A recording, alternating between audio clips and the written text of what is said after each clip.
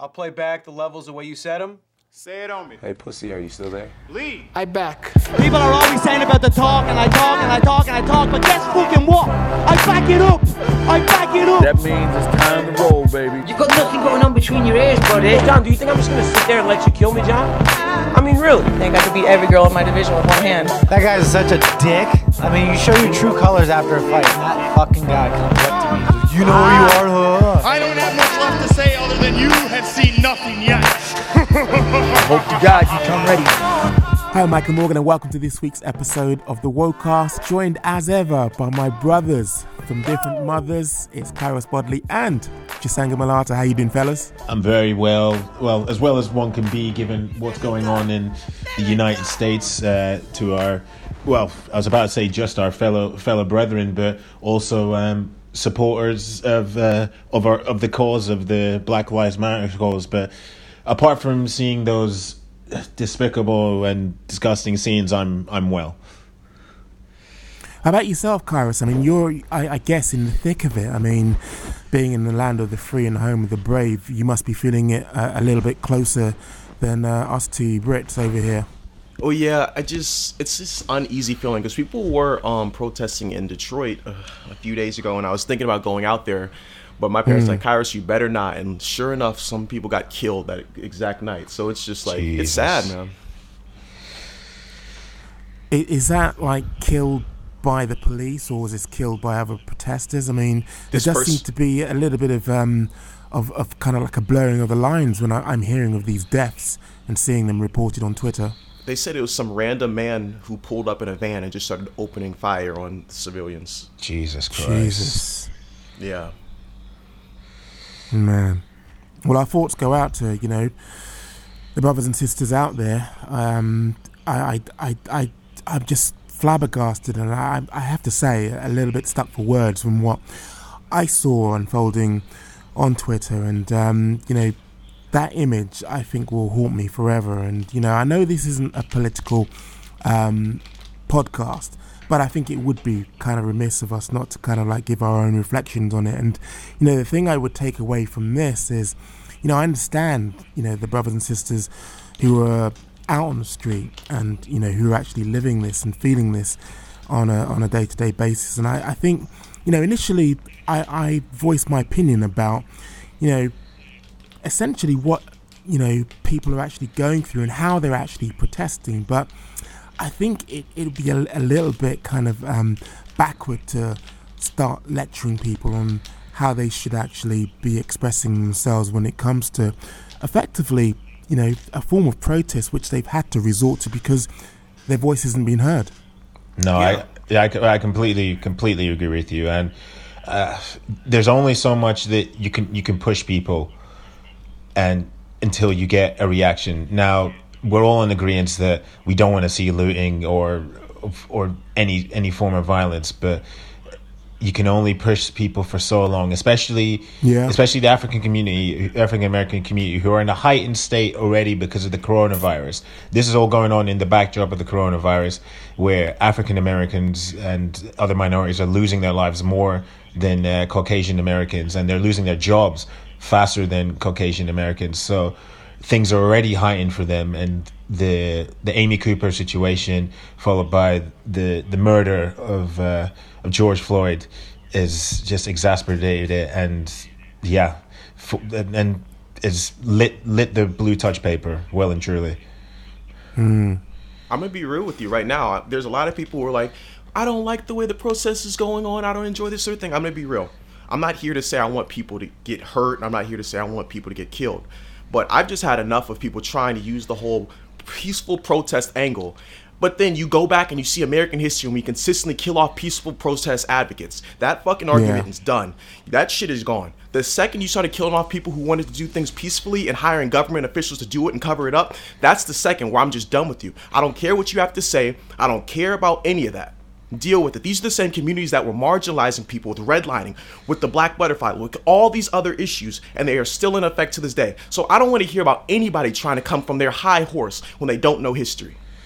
Yeah. And I think as well, it's once you've had that voice taken away in terms of peaceful protest, once you've had the means by which to actually communicate in a language where people aren't hearing you, well, there isn't much really left for you to do. Plus, having seen the kind of like wanton violence being inflicted on people who are protesting, by the police, it does make you think, well, okay, what other avenue do these people have? What other means by which people who are suppressed, how can they get their voices heard? So, not that I'm condoning it, but I can understand and I fully appreciate why people are doing what they're doing. Well, it just baffles me. Like if you go back, if you look back in the history books, what kickstarted the American Revolution? It was the Boston Massacre, which was a riot which was caused by American colonists, who I think they beat up on a British soldier. My history is incorrect, but the point is a riot kickstarted the American Revolution. So, but when other people riot, other people who are persecuted do the same thing, it's barbaric. But the Boston riot in 1770 is celebrated as a seminal moment in American history. It's yeah. Exactly, when people destroy their city because their sports team won and or lost. Like, I'm so sick of people playing this game of hierarchies of, oh, well, it was okay when we did this because we're doing it. No, fuck that. It's either all okay or it's not okay. And let's be frank, look, you don't even have to go back as far as, the Native American slaughter. There's karmic energy being played out here, if you ask me, because for a nation that was kind of like founded and actually, set up on the backs of slaves, on the backs of, Native Americans, I mean, this is kind of like coming full circle. People have had enough of being oppressed. People are having enough of having their bloodshed. And people basically have had enough of the white supremacy, which basically underpins all of this. So, I can understand. I really can understand why people are saying, now enough is enough. Yeah, it's exactly. People have rightly, as you said, they've had enough, and they're coming together, and they're just showing that even in the midst of a global crisis where humans are fighting for their lives, they're showing that they're no longer going to have to tolerate fighting for their own lives in a land where they're meant to be free and be safe. America, on the whole, is going through a fight itself. I mean, it does seem to be, black against white fight. I mean, if you let the media actually dictate this to you. Speaking of white fights, Dana White, Jon Jones seems to be having a white fight before our very eyes. Yeah, man. Literally just moments before we started recording, Jon has essentially come out and said, yeah, I'm out, I'm vacating the title. Jan and Dominic Reyes, you can fight for it, and maybe I'll fight in 2021 if you come correct with that Israel Adesanya super fight money.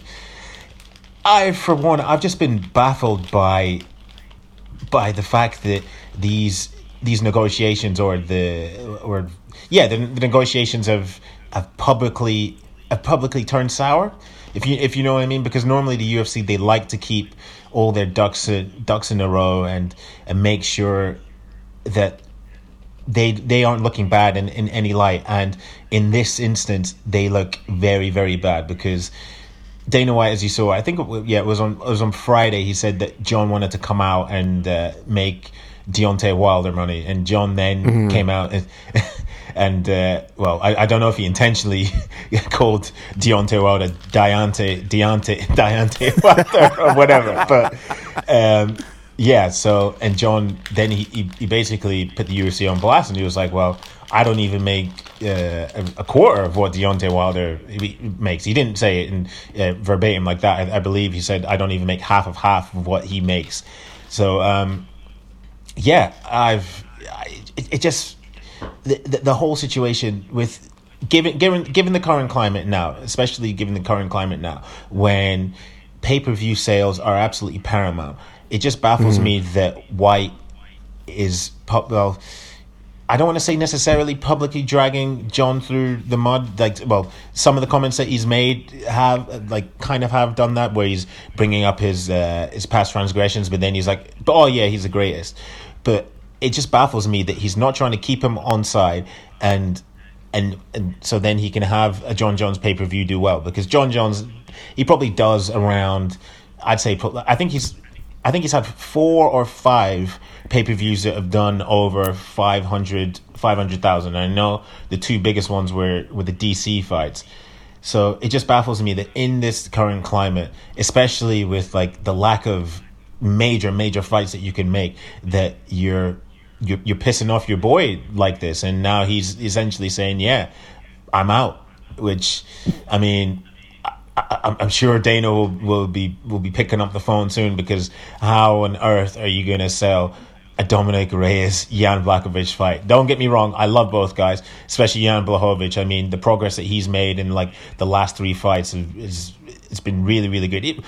I think the turning point for me was the rematch with Jimmy Manuwa. What a war that was at UFC London. I think that was that 2 years ago or so? Yeah, that was. It feels like 2 years ago. I think it was 2 years ago. That was a very impressive performance from him.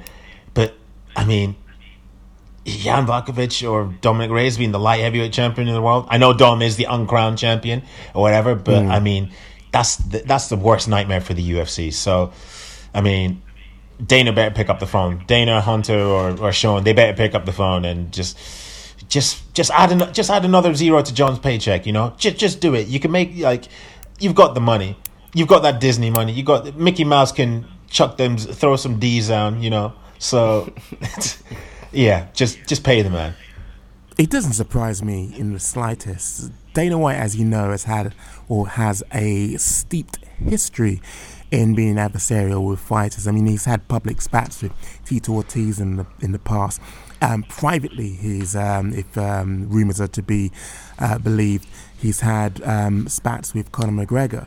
Also, Tyron Woodley. Now, the fact is this: he effectively is quite a clever man. I'll tell you why. He plays bad cop to Hunter or whoever it is good cop. He'll have a public fallout, but behind the scenes, he's got his good cop actually patching things, and effectively everybody gets what they want. And that's what I feel is going to happen here. It's happened in the past with John Jones. They've had fallings out before, if you recall. Plus, this does seem to be the way that Dana White works, in that publicly he will never ever back down. He will always be wrong and strong, regardless of who it is. But behind the scenes, someone will come and pick up the pieces, because that's what people like Hunter are for. That's what people who actually do the negotiation will bring people around the table. That's what their job is. Think about it. Dana White's the public face, the personification of the UFC. Behind the scenes, that's where the real business gets done. Yeah, I'd agree. So, but it just baffles me that you'd want to put out the perception that you're at loggerheads with your biggest stars. It doesn't make sense. Like, don't you guys wonder that as well? Why would you want to make it look as if you're at war with your biggest stars and like turmoil? Is it because you want the fans to be biting on every development or every word that you say? I don't know, but yes, yeah, that's classic promotion. That's classic promotion 101. You are the villain. Basically, you play up to that brand value which you've established yourself as. This isn't something new that we've seen like develop overnight. This is Dana White. Dana White 101 is use every single opportunity to play up or to promote either a feud, whether it's between fighters or whether it's between him and fighters, because essentially what he's doing there, he's doing his job. He's promoting. Yeah, I agree with that, but there have been some instances where I think, as you say, that he never reneges, he never backs down. There have been some instances where I think it's been a bit too far, where I think you probably should just admit when you're wrong. Although, actually, I was surprised that, remember the whole fallout from the Khabib situation when Khabib got told, okay, go to the UAE, the fight will be in the UAE, blah, blah, blah, blah, blah. And then Khabib came out with that statement saying that the UFC essentially jerked him around. He did, I believe in an interview with Breck Okamoto, he eventually said that the UFC, that the whole fuck up was from the UFC's part, that it was his fuck up, which kind of baffled me. But I think, given the circumstances of everything, and I don't know whether Habib's father, Abdulmanap, who we're still praying for and hopes makes full recovery. I don't know if he was beginning to exhibit signs of COVID-19, so maybe that's why he said something like that or whatever. But yeah, that's one of the rare times pigs were flying and the comet was passing the Earth, where Dana White publicly came out and said, yeah, I was wrong. Do you think it's more so of him playing, I guess you could say promoter, or him like really sitting back and trying to use the current situation to force John's hand, and it just didn't go his way? Because I was looking at it, and as soon as John was like, show the text messages, blah, blah, blah, John understands his position. John can't show those text messages. You're liable for suit for that. But because Dana White's the promoter, he can show those text messages, and he knows, so he's coming from a position of power. But yet he's like, no, I'm not going to show the text messages. John can show them, or he can take a lie detector. So I'm like, I don't know, man. I think this is just like, it could be promotion, but I feel like he's really trying to force John to take his peanuts instead of like making more. This is peak theatre. Take a lie detector test. Show text. Come on. What are we looking at here? We're looking at something which is an episode of Maury Povich, UFC edition. Yeah, it's geared towards entertainment. So nothing actually deters me from sticking to my guns in saying that this is pure theatre and it's promotion 101. Yeah, but eventually you have to wonder what the outcome's going to be in this situation, because if John has really vacated the light heavyweight title, I think the ball's well and truly in his court, because the UFC, as big as a promotion as they are, they don't really have, barring Conor and I'd say Khabib, those are probably the only two real pay-per-view draws that they have on there. Other than that, I can't think of any who would sell close to 800,000 or 750. I think the only other one that did around 800k or 750 was GSP against Michael Bisping in 2017. But that was GSP's comeback fight off a 4-year layoff and everything. Yeah. And the card was stacked. So who else is going to be giving you like plus 500,000 pay-per-view buys, especially in this climate? Well, I mean, they're guaranteed 500k from ESPN though, so technically they're guaranteed. So anybody, I could sell 500k. But yeah. My issue is this though too. Like Dana White's track record, he usually always wins. He usually always comes out on top. I don't think I remember him ever losing. Like he was like, Yair better fight Zabit. Yair was like, I'm not doing it. Cut him. And Yair got cut. I forgot about that, man. Do you remember Yair when he just got cut? I forgot about that. Yes. Then it was like, Aldo better fight Pettis or he's gonna be sorry. Aldo was like, okay, fine. And Aldo was like, oh, I got hurt. I guess I can't fight him anymore. And Dana was like, I think I might strip him. He was literally talking about stripping this man for not fighting up a weight class for a belt that he wouldn't defend. So it was just, and there's another situation. I'm trying to rattle him off on top of my head. But this man, Dana White, is on kill mode. So if you get on the tracks, you're gonna get ran over. I don't care who you are, especially John. Yo, it was you bring up the Yair Rodriguez situation getting caught. That was 2 years ago now. That was man, time is flying. That was a minute ago. That was 2 years ago, man. Yeah, but like you say, Dana White goes scorched earth if things don't go his way. But like, well, you ain't gonna do this. Well, I kind of admire it to a certain extent, but it's behavior reminiscent of his Republican friend, and we'll leave it at that. He's like Cersei Lannister from Game of Thrones. He's Cersei. Cersei? What's her name? I think it's Cersei, right? That's him, bro. Oh my god. Well, you've got to put a picture up of Dana White and Cersei Lannister's body now. I'm not doing it. I'm not doing it. You got to do that. You got to do that. Well, moving on, I mentioned Tyron Woodley earlier, and coincidentally, that's what I wanted to bring to the table this week. Tyron Woodley, where do we start, Kairos? Okay, I'm a man who's humble. Let me set this up, because we haven't even got to you yet. We're just like bringing you in as an incidental character so that people know you're waiting center stage left to come in. Now, the way that I look at it is this. Tyron Woodley talked a good talk. in the week. And I love the way in which he flipped it, in that, look, Leon Edwards, this was him directly talking to the camera, addressing Leon Edwards. Look, don't worry about me talking about I'm ducking and, you know, I'm looking over, you know, to the next man and, you know, haven't even fought you when that's rightfully who you should be fighting.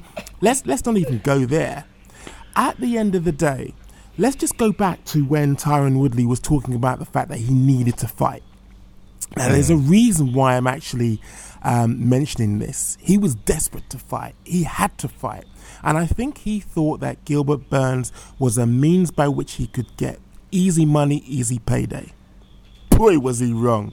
That was, I have to say, a one-sided beatdown last night. But we haven't even got there yet. Going back to his midweek address to Leon Edwards, in that he said that maybe, just maybe, he needs to sort out what happened between him and Jorge Masvidal backstage at UFC London before he even opens his mouth. Now, okay, I am paraphrasing. That wasn't the exact wording, but that was the sentiment, that perhaps Leon Edwards needed to concentrate on that beef, deading that beef, sorting that situation before he puffs up his chest and walks towards Tyron Woodley. Now, fast forward to Saturday night. Remember, I was talking about the fact that he needed that payday. That's the way that he fought last night. It was almost as though he was phoning in a performance because he had to do it. He had to actually go through the motions to get that check, to get that money, to get that payment. We all know that he only got $20,000 for not performing at UFC London. That was way below his purse. That was a drop in the ocean, considering how much he said that he had in terms of debts. Now, I just wanted to say this. Never underestimate how hungry a guy who is looking to fill your position is, because that's how hungry the performance that Gilbert Burns actually put in. That, I have to say, was a shocker. That wasn't what I was expecting. But also, I feel as though it's almost as though we're seeing almost a 2.0 of Gilbert Burns, because those flying knees and the leg kicks just destroying Tyron Woodley's legs, and, you know, the double hooks, they were absolutely magnificent to behold and to watch. Now, finally, I just want to say this. I don't know if Tyron Woodley will ever fight Leon Edwards now, because I said this a while back. It was an easy kill, and I was shocked and surprised that Gilbert Burns was brought in, because I knew that kill would be taken from Leon Edwards. So I don't think that Leon Edwards should even be considering anything in terms of conversation even with Tyron Woodley, because it's clear that he's not worthy. It's clear that his mindset is more on picking up a paycheck. It's clear with all the training that he did in Thailand that, you know, he's not on the level of Leon Edwards, because I feel that if Leon Edwards had been in the same situation as Gilbert Burns, he would have knocked Tyron Woodley out. But anyway, I remember a certain person who's going to come in, obviously now, hungry and salivating. Kyrus Bodley had a lot to say about my tweet when I actually expressed, you know, the fact that this kill would be taken by Gilbert Burns, and that it was rightfully due to Leon Edwards. So come in from stage left, Kyrus Bodley. Listen, you've been internalizing this for what? 72 hours? You were just waiting. You were waiting for this. You just like, I'm going to write this down in my bathroom. Kyrus ain't going to be able to say shit when Gilbert went. You were mad. You were mad. Oh, guess what, though? Guess what? You were right, and I was wrong. Hold on, pause. What did you say? You was right, and I was wrong. No. Listen, okay. Louder for the man in the back. You only get two. If I get my press credentials, maybe I'll say it again. We'll see. Anywho, this man Tyron Woodley had us all fooled. He had us fooled. He went to Thailand for a year. He was training. I'm like, oh, Woodley 2.0 about to come out. He's going to be aggressive. That man's back was glued to the octagon wall for like 52 minutes. He's still there. He's still in the cage with his back up against the wall right now. And you know what? I'm not here to like put him down because I'm a fan of Tyron Woodley, and Same. I just felt like, I don't know, he just didn't seem like. No, I can't take that. I can't say that. It just didn't seem like what I expected the fight to go. I expected it to be back and forth. I expected it to probably go down to the wire, and maybe it's like a decision, maybe a split decision. That's what I felt like. But it didn't go that way, and it really begs the question of where does Tyron Woodley go from here? He's 38 years old. Or is he 38, correct? Yeah. Yeah, he's up there in age, and it's like, if you don't change this style, like completely 180, you're going to continue losing, because let's look back. His style got exposed against Rory McDonald a few years ago, and Dana White talked about it, and a lot of people forgot it. And then it happened again against Wonderboy, but it was a draw the first time, and the second time he won. But still, that whole regressive, conservative style is great if people want to walk into strikes, but it's just for people who know what you're up to, it's hard. It's hard for you to win fights. And to what you said about Leon Edwards, KO, and Tyron Woodley, first of all, it would be a TKO. If he's gonna finish Tyron Woodley, it's gonna be a TKO. He ain't knocking that man cold. It ain't going down like that. Leon is very gifted. I just don't think he would KO him though.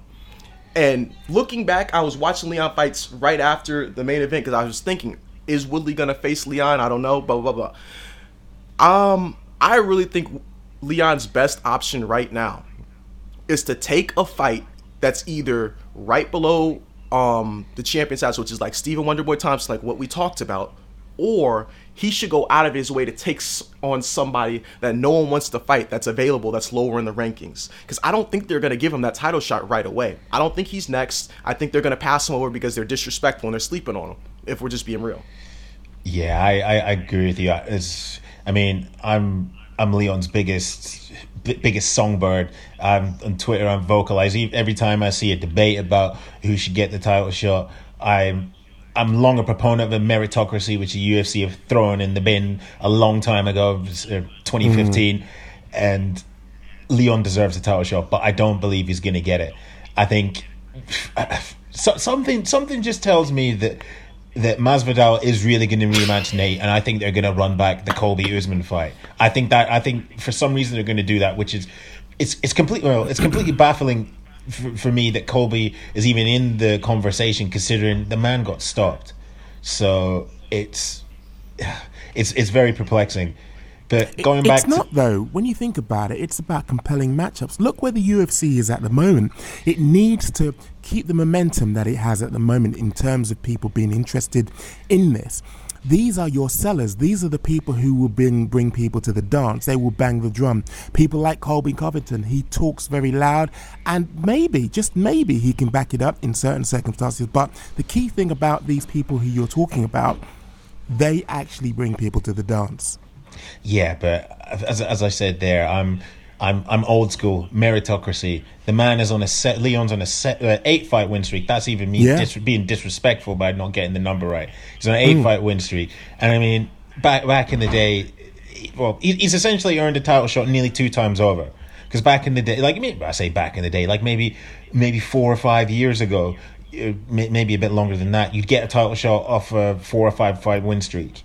So, but going back to Tyron's performance, considering, as you said, he's been very vocal about his what's a polite way of putting it, his mismanagement of his money, and that's the nicest way to put it. I don't want to say he's been reckless or whatever, because we don't know what expenses he might have. He's got a family and stuff like that. But he wasn't really fighting like somebody, as you said, that wanted to make bank, if you know what I mean. If you want to make bank and you want to try to get that extra $50,000 as well, which would make a massive difference, especially, as I say, in the current global situation, you'd expect him to go for broke. So it was just baffling for me that he didn't go for it from the get go. I thought that he was going to meet Gilbert in the center of the octagon. Granted, after Herb Dean said fight the first time, Gilbert literally rushed him straight away. Yeah. So then he put him on the back foot. Yeah. But I expected in the second or third round, like, okay, especially after the first round, because Gilbert dealt with him in the first round. He got busted up. I mean, that gash on his head, you could fit you fit coins in there. It's so Yeah, deep. man. It's not quite as bad as Gabriel Benitez is, but still nasty enough to look at. Still something to think about for 5 rounds, though. Yeah, so I would have thought that after at the beginning of the second round, I would have thought, okay, I need to come back. I need to make a statement this round. I need him to have my respect. But again, he's reverted to this style that doesn't. I don't want to say that the puzzle's been solved on how to beat Tyron Woodley, because I mean he's lost to two of the best in the world, so it's far from me to say that he's done. But something needs to change, like he needs to be a bit more aggressive, and I mean especially if he wants to try recoup some of the financial losses that he's made. I mean, I don't know what his contract situation is or whatever, but yeah, given how open he was about his financial issues, that's probably a better way to say it. You'd expect him to fight like a man, who's got hungry. everything to lose. Yeah, exactly. Who's hungry, but at the same. What I saw, and I know this is a little bit unkind, but what I saw was, somebody who was being pressed back, wasn't pressing the action. I don't want to say timidity, because there wasn't. There were, there was an attempt to actually be in the fight, but not enough to make me feel as though he was hungry for it. Yeah, I think it didn't help that he went through that adversity early in the first round as well. Man. Yeah, I think that probably put the writing on the wall. But going back to a point of him saying that he's not in a good financial way, it worries me when fighters are solely just focused on the paycheck and they're just getting in there, especially towards the latter stages of their career, which I know Woodley is still one of the best in the world. 2 losses in a row doesn't mean shit in that aspect, but when a fighter starts saying, "No, I'm just fighting for the money," or it's really worrying, and those are situations where fighters can suffer serious injuries. I keep thinking this in my head over and over about that guy who was being interviewed last night. I forget his name. He won his fight and he was very disgusted with his performance. He was like, I was trying to make the bonus. I got to go back to my job tomorrow because I probably didn't. Yeah. That broke my heart when I was watching that. I was like, yo, that is so. You look at him too. He's at the entry level. He's at the entry level of the UFC as far as where his status is. And then you look at a guy who's been murking fools like Jeff Neal. Jeff Neal just was able to quit his job as a waiter. He had an impressive performance too. I thought he did phenomenal. I thought he was a great guy. And at the end, he just knew right away it wasn't enough. He went out there and gave his everything. He gave his everything into every second of the fight. It was Brandon Royval you were talking about, by the way. It's Brandon Royval, the name of the fighter. Mm-hmm. Yes, and so he wins his fight. I think he pretty decisively, and he goes back out there just like, I'm disgusted with my performance because I know I have to go back to work tomorrow, and I really needed this bonus to help me. And it's like, damn, bro. Yeah. So if you're out here grinding like that, and you still are hungry, and you go out there and put on a performance like that, and you still don't get any extra money to help you, what are we doing for these fighters right now? And it goes back to also, we tried this thing with everyone thinking we don't need a union. You had a few fighters saying that we're going to do it, and then secretly behind doors, I guess money was made and deposits were made, and the fighters was like, no, I'm not about it. And then they made sure they kicked out the ringleader. I believe it was Leslie Smith and a few other guys. Cajun Johnson got kicked. And so it was just you guys really need to stand tall on this one. I know the rich of the sport don't want this because they're going to continue to make money, but y'all got to stand up. Everybody else outside the top 10 needs to just sit back and say, listen, we got to be united on this front. Well, hopefully the Jones situation will shine further light on the fact that fighters need to get paid more. And I mean, as you said, I watched the Brandon Royval face-to-face web stream or whatever, and it was heartbreaking. You could see the pain in it. You could see the pain in him when he was saying It looked like he was crying. Yeah, yep. and let's flip it. Can you imagine how he would have been feeling if he'd got the extra 50,000 performance of the night bonus or whatever? Oh, man. That's probably him realistically set for a year financially for his family, if you know what I mean. That could be or your mortgage payments done or what have you. And instead we're in a situation where fighters who are fighting in the elite promotion of mixed martial arts, the promised land, are having to go to work the next day after engaging in a war. It's just it's completely perplexing and just baffling for me. How do you feel about fighters deciding, all right, I'd rather take a lower payout contract for the UFC to be in there and sacrifice that versus going to a different promotion that's going to compensate me? Well, if you said this to me before the Reebok deal, I would have been like all for it, because companies will jump at the opportunity just to have anyone in the UFC so they can slap their logos on their shorts or whatever. Shout out to the old Retro Condom Depot, if they're still about. I don't know. Do you remember them? Do you remember that? That was so bad. Yeah. But now with the Reebok deal, which thank God is seemingly coming to an end this year, I think, I wouldn't advise a fighter to do so. I'd say go make your money in Bellator. I mean, at the end of the day, I know there's this stigma that if you're not fighting in the UFC, you're not in the top promotion and you ain't shit. But at the same time, you've got to take care of your families. And I mean, the big names in Bellator realize that. Musashi, Douglas Lima, MVP as well, and Chris Cyborg as well. They all know. They're like, well, we're getting extra money from sponsors and whatever. The promotion might not be paying us like big bucks up front like the UFC or whatever, but we're still getting that money elsewhere. So yeah, it's a no-brainer for me. If the opportunity came, I would sign for Bellator. You mentioned the outfitting deal coming to an end. Who do you think the front runner is? Carl Kanai. Who'd you say? What? Carl Kanai. What is that? I'm so confused. I don't mean to be disrespectful. It's a 90s hip-hop brand. Okay. That's why I didn't want to like offend anybody if that was like legit. I don't know. You might as well have said FUBU. Affliction. Like, you know, we getting sponsored by FUBU 2021. It's up there with FUBU, yeah. I don't know, man.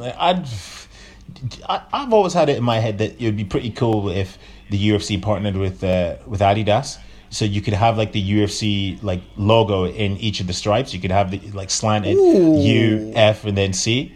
Okay. Yeah. Okay, this man's a thinking man. We got a brother in here. Okay. All right. I'm copyrighting this idea at UFC before you come and steal it. Well, speaking of ideas that they hear on the airwaves or whatever, have you seen the trademark in that UFC thing that was on the John Oliver? That actual water. Yeah. It's love it. I'll wake up tomorrow morning. They would have trademarked that Adidas thing. That would be like it would be leaked. Ariel will break the news overnight or some shit. Make your money. Yeah, I don't Sakaris. Sorry. Mm-hmm. No, I was about. No. So I was just about to say I don't know who the hell they're gonna go with, but personally for me, I would love it if they just went back to the days of like the free for all, the colorful shorts or whatever. Or maybe you could have like more like so you could have the base uniform, like the shorts or whatever, the short and the jackets, but you can decorate it with what you want, however many sponsors you want. Okay. Takaris, what you bringing to the table this week? Listen, I got two topics for you. The first one, it might get some people rubbed the wrong way. We can either go with that one, yeah, or we let's can go with that one. Yo, how y'all Always feel making trouble. That's what it says on the strap line. Let's live the brand. Well, here's a little like segue into that. Here we go, Evil. Here we go. Oh God. How do y'all feel about my girl Jessica I headlining a UFC event? Hold on. Rewind. What did you just say? I said, how do you guys feel about my girl Jessica I headlining a UFC event? Oh, come on, man. Anyway, sorry, Kairos, I jumped in there. Sorry, Chisanga, I jumped in there. Yeah. Hey, I don't know. Like, if it's quite surprising. Again, like given as I said, given the current climate, that you want to draw as much eyes as possible to the brand, in the hopes that you obviously with you can then further on people's attention to the pay-per-views. But I'm not trying to be disrespectful to Jessica. I'm a fan of her fighting style, but this fight doesn't really. To quote Dana White, it's not really a needle mover, is it? It's baffling. Like whilst I'm always happy for fighters who feature lower on cards to get their shine in the co-main events and main events. I know I use this word so often in this podcast. It's just very perplexing. Not to me, because again, to quote Dana White, he did say that they'd get to a stage where, they would have exhausted their roster, and it feels as though that being the headliner means we're at that point. Plus, did you see the glee and the excitement in his eyes when he was talking about Fight Island? That's when we're going to see the expansion in terms of talent pool. I think that we are there where he said we would be. So this isn't perplexing at all. It's where we thought we would be, because Dana said we would get there. How many people do you think are gonna stay up and watch the fight, or not stay up and watch the fights in the UK? Let's use that for instance. How many people do you think are gonna stay up and watch the fight? And I'm not saying this in a disrespectful way. I'd say around about 6. Them being the social media team. Gosh. You said 6? Oh, my heart.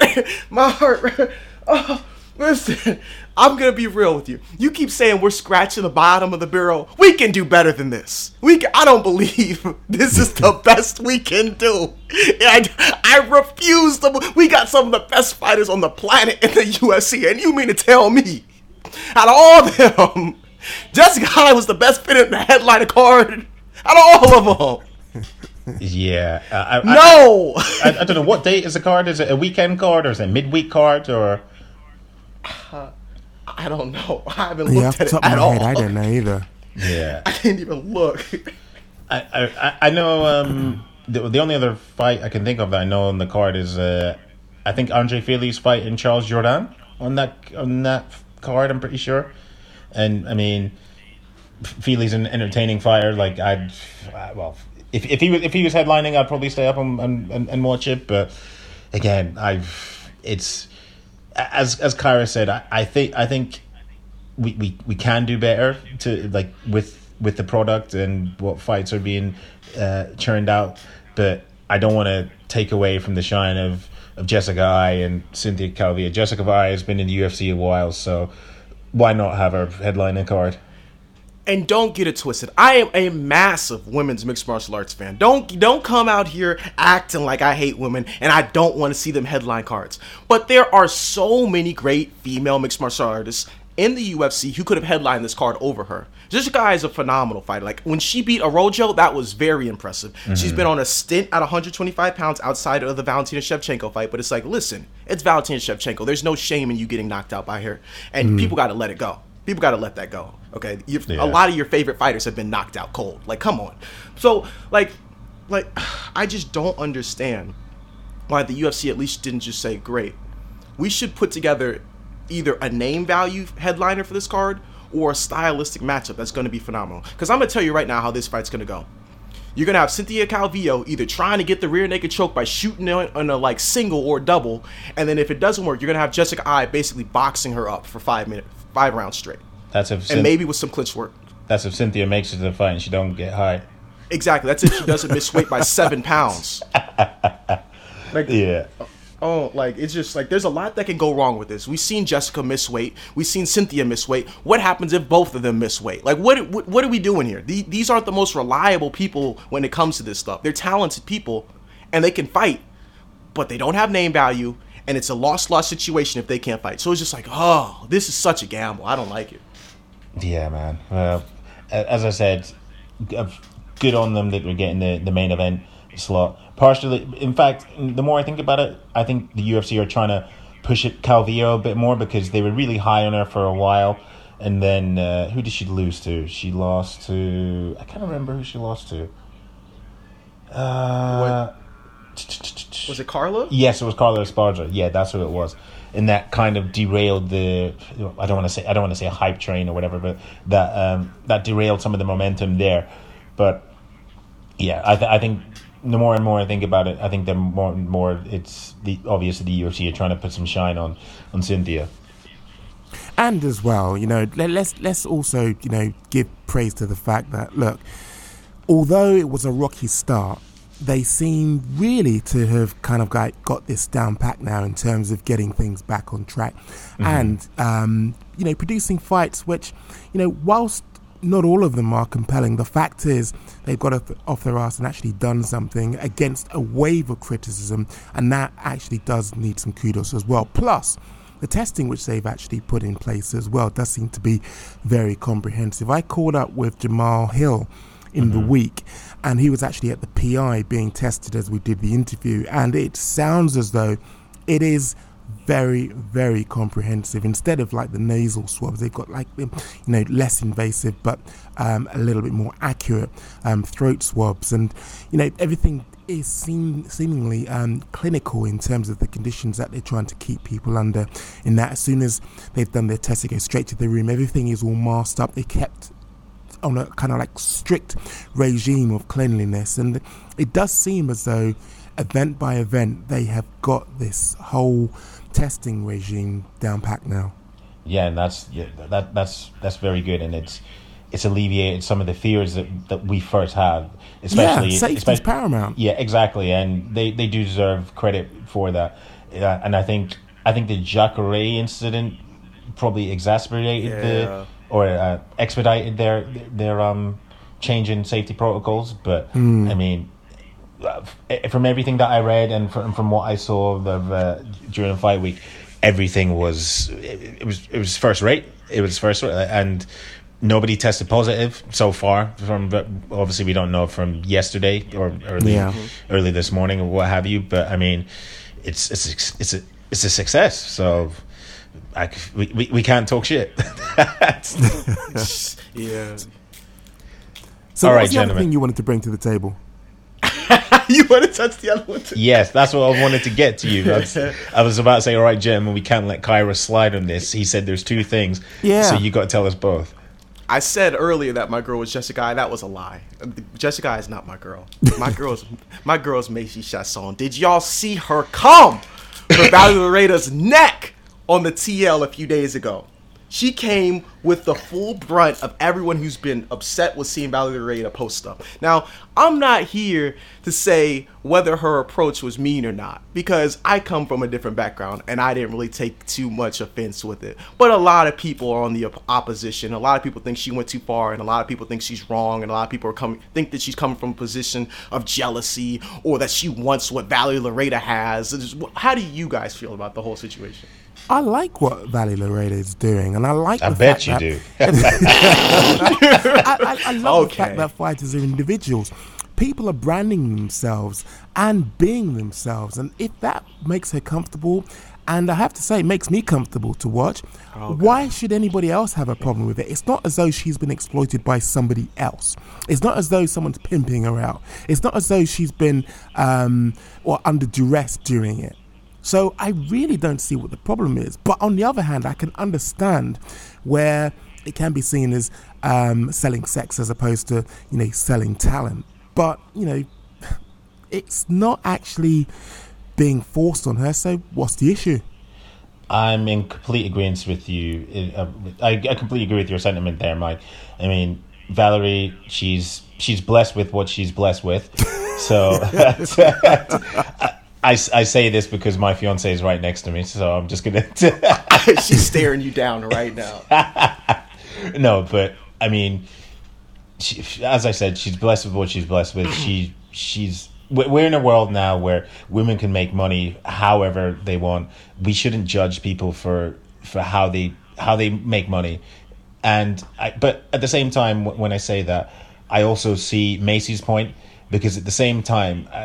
Was it in 2013 or 2012 when women first fought in the UFC? I can't remember. So it's not been that long. And prior to that, the only women that we would see were these octagon girls who are wearing skimpy outfits and whatever. And the sport of MMA has come very, very far since the women have into the octagon. And you don't want to send a message to the aspiring mixed martial artists, the little girls who see these fighters, that the only way to further yourself in social media and in the mixed martial arts is by sexualizing yourself. So I see both points. I really do. Yeah, I had a few people like seriously hit me up in my DMs about this, and it was predominantly women. I'm glad it was them because I didn't want to debate this with dudes because I felt like we aren't really in the right, like, we aren't women. So I felt like we just weren't on the right, like, you know what I'm trying to say. Anyway, here's the issue. Like, a lot of the female like athletes who messaged me were saying, this is what we hate the most, not hate the most, but we don't like this because it sends a message to a lot of the male people who are tuning in to look at her content that says, listen, if I'm not fuckable, you're not going to pay attention to me and my ability to fight as a fighter. Let's be real. Valerie Reda has about 300,000 Instagram followers right now. How many of those people do you think watch her actually compete? Guarantee you it's less than 10% of her actual Instagram following. Guarantee. Because first of all, you only have 2 fights in Bellator, period, point blank. Also, you have, like, those, it's not even like that you've cultivated a fan base for the sport. So people saying that this is going to help the sport, not really, because you're helping people who want to watch the sport just to see you. And if the people who are just there to see you aren't necessarily even going to watch you in the end, then what exactly are you doing this for? But then you have people on the other hand of the coin who are saying, I think that women should be free to express themselves. And to those people, I say, yes, you should be free to express yourself and post how you like. But you can't put it on me and say that I can't express myself about how you're expressing yourself. If I think your shit's corny, I should be able to say that. Because you're expressing yourself, I'm expressing myself. I think her shit is corner. You see, that I hear, but I didn't really see the outcry, the outpouring of emotion when Elias Theodorou had his chest pecs out and his big butt hanging over the octagon. Actually, it wasn't the octagon, was it? It was Was it Invicta. LFA? Was it Invicta or LFA? No, it was Invicta. He was the ring card boy, I think he was terming himself as. But I didn't really see the outcry. I didn't really see the outrage there. So, come on, let's just give these individuals their individual right to express the way that they want to express themselves, man or woman.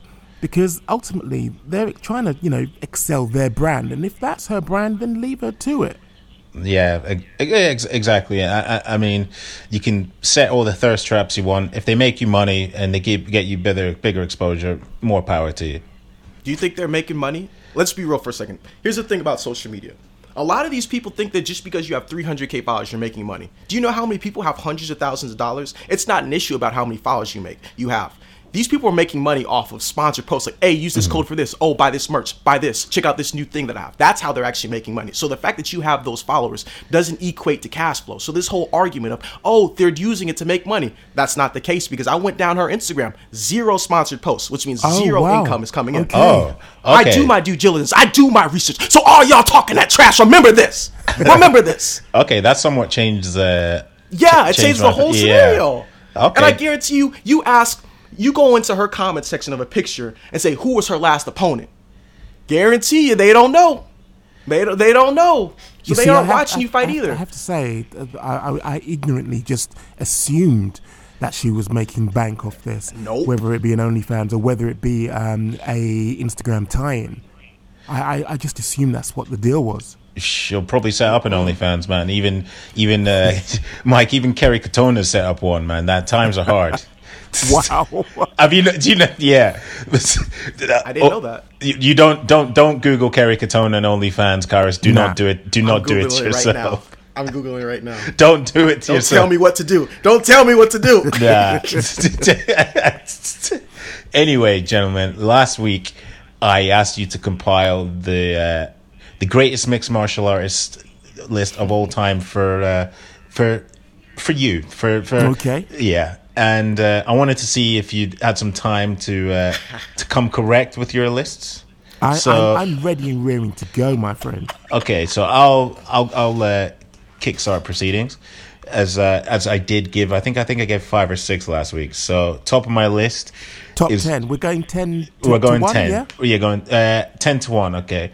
Number 10, the natural Randy Couture. Okay. Number 9, and I know this is going to annoy a lot of people, I got Conor McGregor there. I mean, as we discussed last week, he's the first simultaneous 2-weight world champion. He has changed the fight game for a lot of people, and he's drawn eyes to the sport that otherwise wouldn't have taken an interest. So that's why his inclusion justified in my opinion. I'm cracking up about to say this. Unlike last week, we will not be searching for BJs because at number 8 we got BJ. We got BJ Penn. We got BJ Penn. Number 7 for me, greatest heavyweight of all time, Fyodor Emelianenko. Number 6, I've got Henry Cejudo. And I know a lot of people might say, "What the hell, Henry Cejudo at number 6?" But people don't. I think people make light of the fact that this man was an Olympic champion in one of the hardest sports known to man, wrestling, and he became a 2-division UFC champion, and he's defended both belts, man. So yeah, like I give Henry Cejudo some props, and if you look at his body of work as well as Kairos pointed out last week, to beat Dominic Cruz, to beat TJ Dillashaw, to beat Marlon Moraes, who was another feared champion who's in World Series of Fighting as well. I mean, the resume speaks for itself. And then number 5, I got Daniel Cormier. Number 4, I've got Demetrius Johnson. I mean, his resume and his endless title defense run speaks for itself. Then I've got number 3, John Jones, number 2, Anderson Silva, and number 1, George St. Pierre. Does anyone have any issues with that? That's a decent list. Very decent list. I'm just a little bit worried about the lack of diversity there, but I will come correct in trying to address that. Do you want to go next? Oh shit! Yeah, I didn't even think. Amanda Nunes. Fuck, man. That's I didn't say nothing. It's done. You're done. Oh fuck! They're gonna kill you for this one. You gonna jump in, Kairos?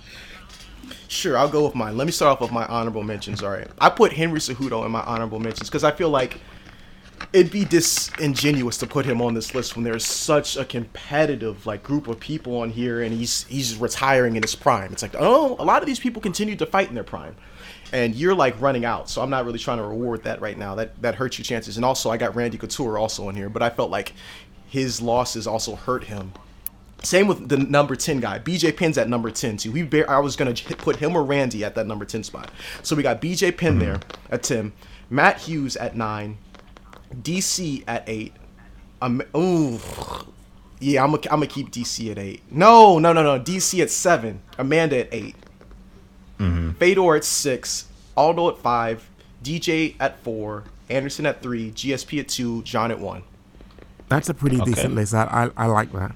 I like that. That's a stellar list, and I have no qualms with that list. Okay. Here's a controversy. Mr. Controversy. I can hear it brewing. Number 10. Die-line. Again, I don't know how anybody hasn't actually brought this lady to the table. Cyborg. Oh, yeah. Her dominance in women's mixed martial arts, I think is a standard bearer. For me, it will be indelible on my brain when she actually clashed Gina Carano. I'll never ever forget that. Daniel Cormier is at number 9, 2-weight world champion. I think again dominance in Strikeforce is really what endeared me to Daniel Cormier, and he's not done too bad, transitioning to the UFC. Number 8, Fedor, 27 consecutive fights between 2001 2009, unbeaten in that time period. Khabib at number 7. Being 28-0, a fearsome, and I would say, he does actually, surprise everybody now and again in the striking prowess. No one can say that, he is one-dimensional, considering, he put Conor in his arse. Let's just not forget that. Number 6, Demetrius Johnson. When you think about this man, I think that the UFC let a gem go, considering he defended 11 times in a row. 11. Just let that sink in. Anyway, number 5, Conor McGregor, 2-weight champion.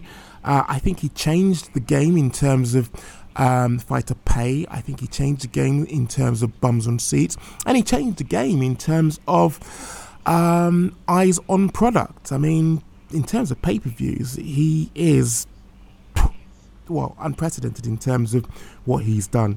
Number 4, I've got Amanda Nunes, 2-weight world champion, and Cyborg Killer. Let's not forget that. Let's let that just sink in ever so slightly. Number 3, John Jones. 14 straight title defenses. Again, let that sink in. GSP number 2. I mean, who can argue that he is the world's greatest welterweight? And the 2-weight world champ as well. Walking off into the sunset with that middleweight strap. Anderson Silva, for me, being number 1. I don't know how you could unseat this man, considering 10 straight title defenses. And, I mean, the plethora of strikes. He's just tremendous on the ground and on the feet as well. I mean, really and truly, there is no one who personifies GOAT other than Anderson Silva when I think of MMA. Anybody got any issues in my top 10? I don't really have any issues, and I think you left out Aldo, didn't you, as well? I made that mistake as well. I when you're compiling these lists, there's always people that you forget as well.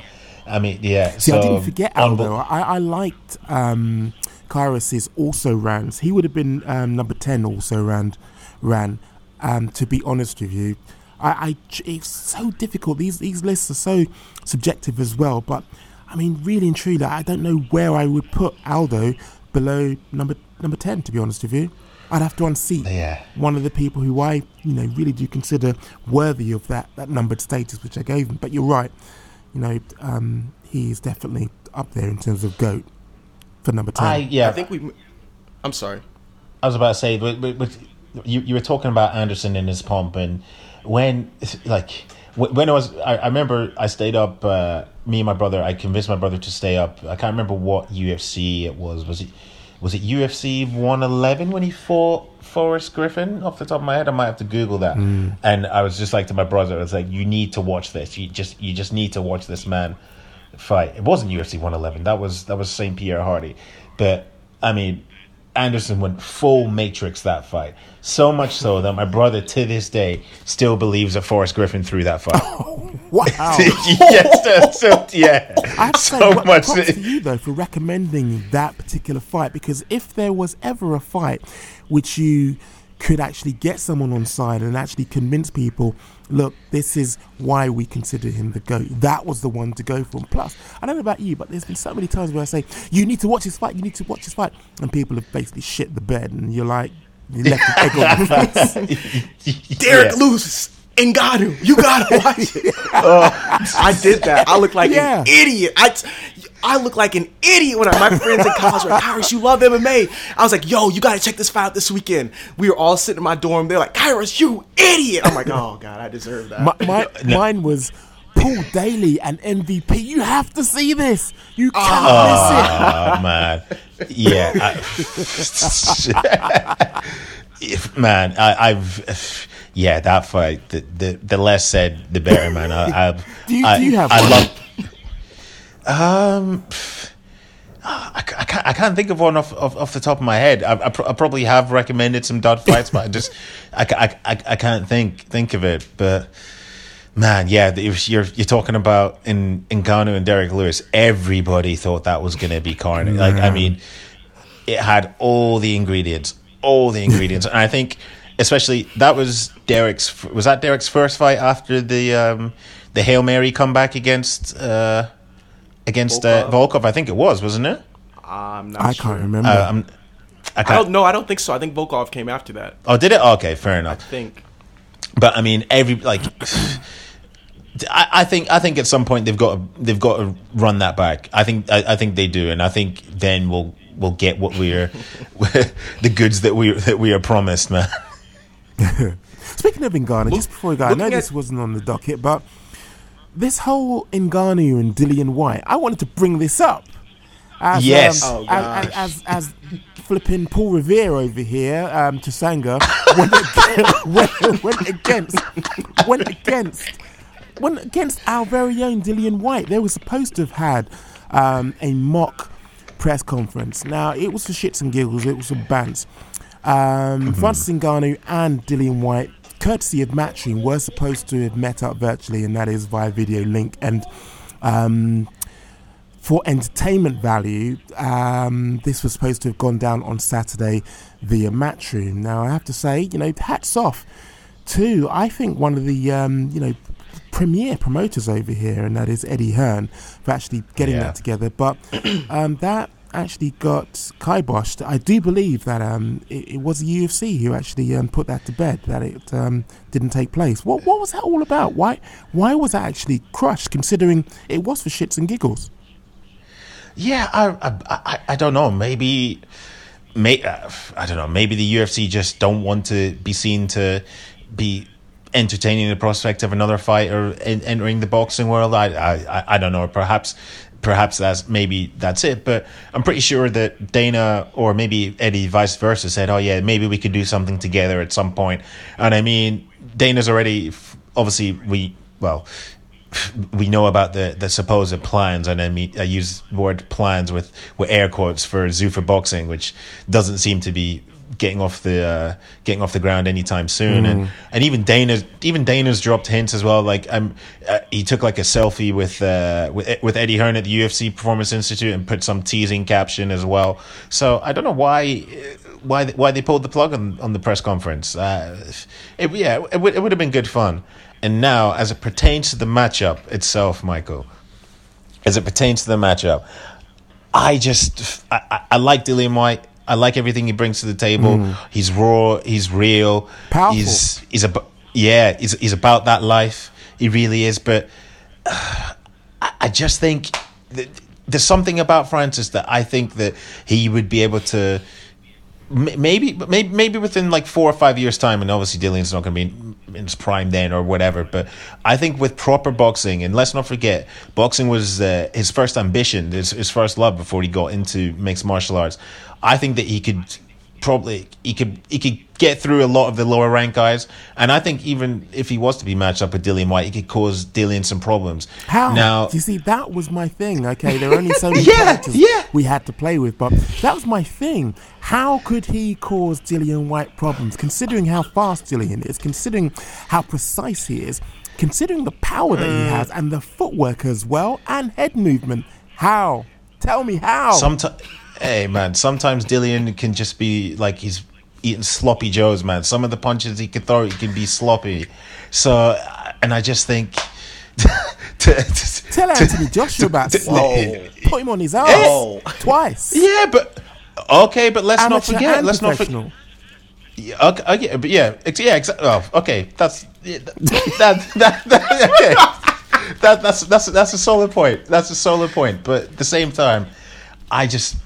There's something about it. I feel like I'm channeling the inner Conor McGregor fans before the Floyd Mayweather fight. But if he lands, it's gonna. You sound like me. You sound like me. That was me. If he lands. If he lands. Nah, there's just something. I don't know what it is, man. I just got that feeling, and I'd love to see.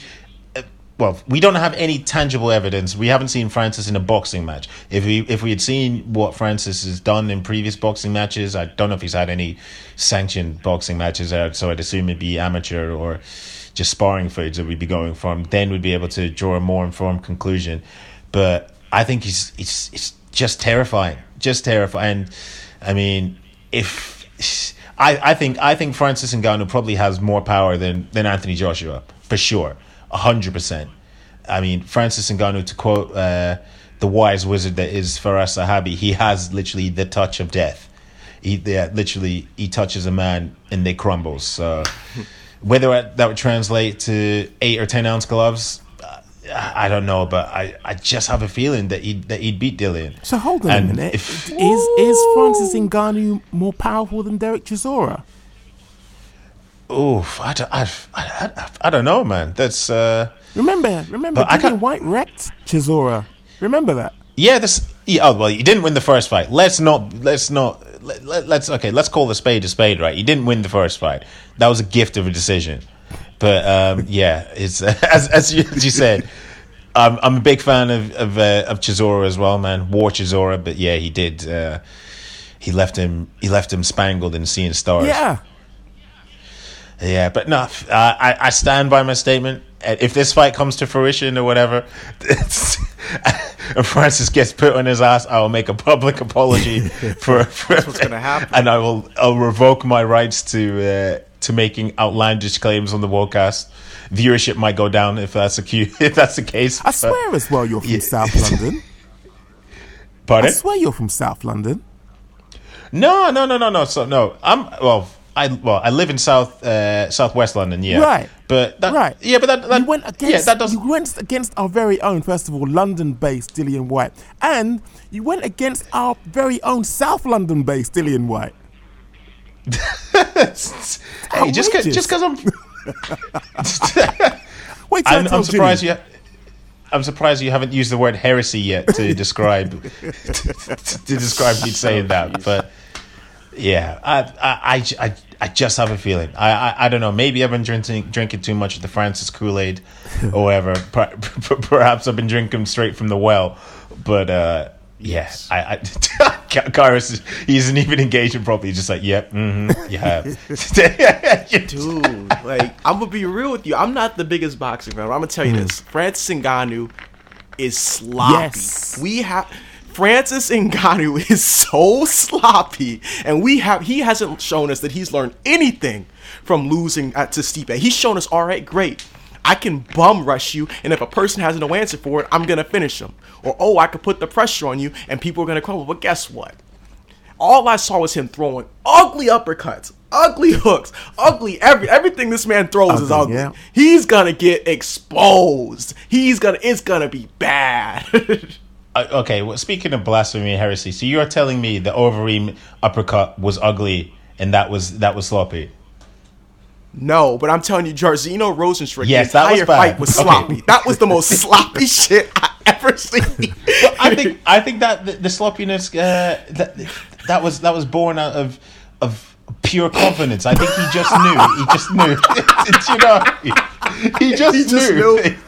He's like, I don't need to be I don't need to be crisp and technical here. If I connect, Biggie Boy is gonna be out, and lo and behold, that happened, and it didn't look pretty. Like the way that he came forward, it didn't whatsoever. But I stand by my statement. I sound like I'm promoting Francis or him as a manager or something like that. Don't bet money. That's not the case. Well, that about wraps up this episode of the Wocast. If you wanted to, as usual, comment on anything that we've said via Twitter, I'm at MikeWoTV. Gents, where can you be found? You can find me at Chisanga_Malata on Twitter and Instagram. You can find me at Kairos MMA on Twitter. The DMs are always open, ladies. Oh my God. Until next time, make some trouble.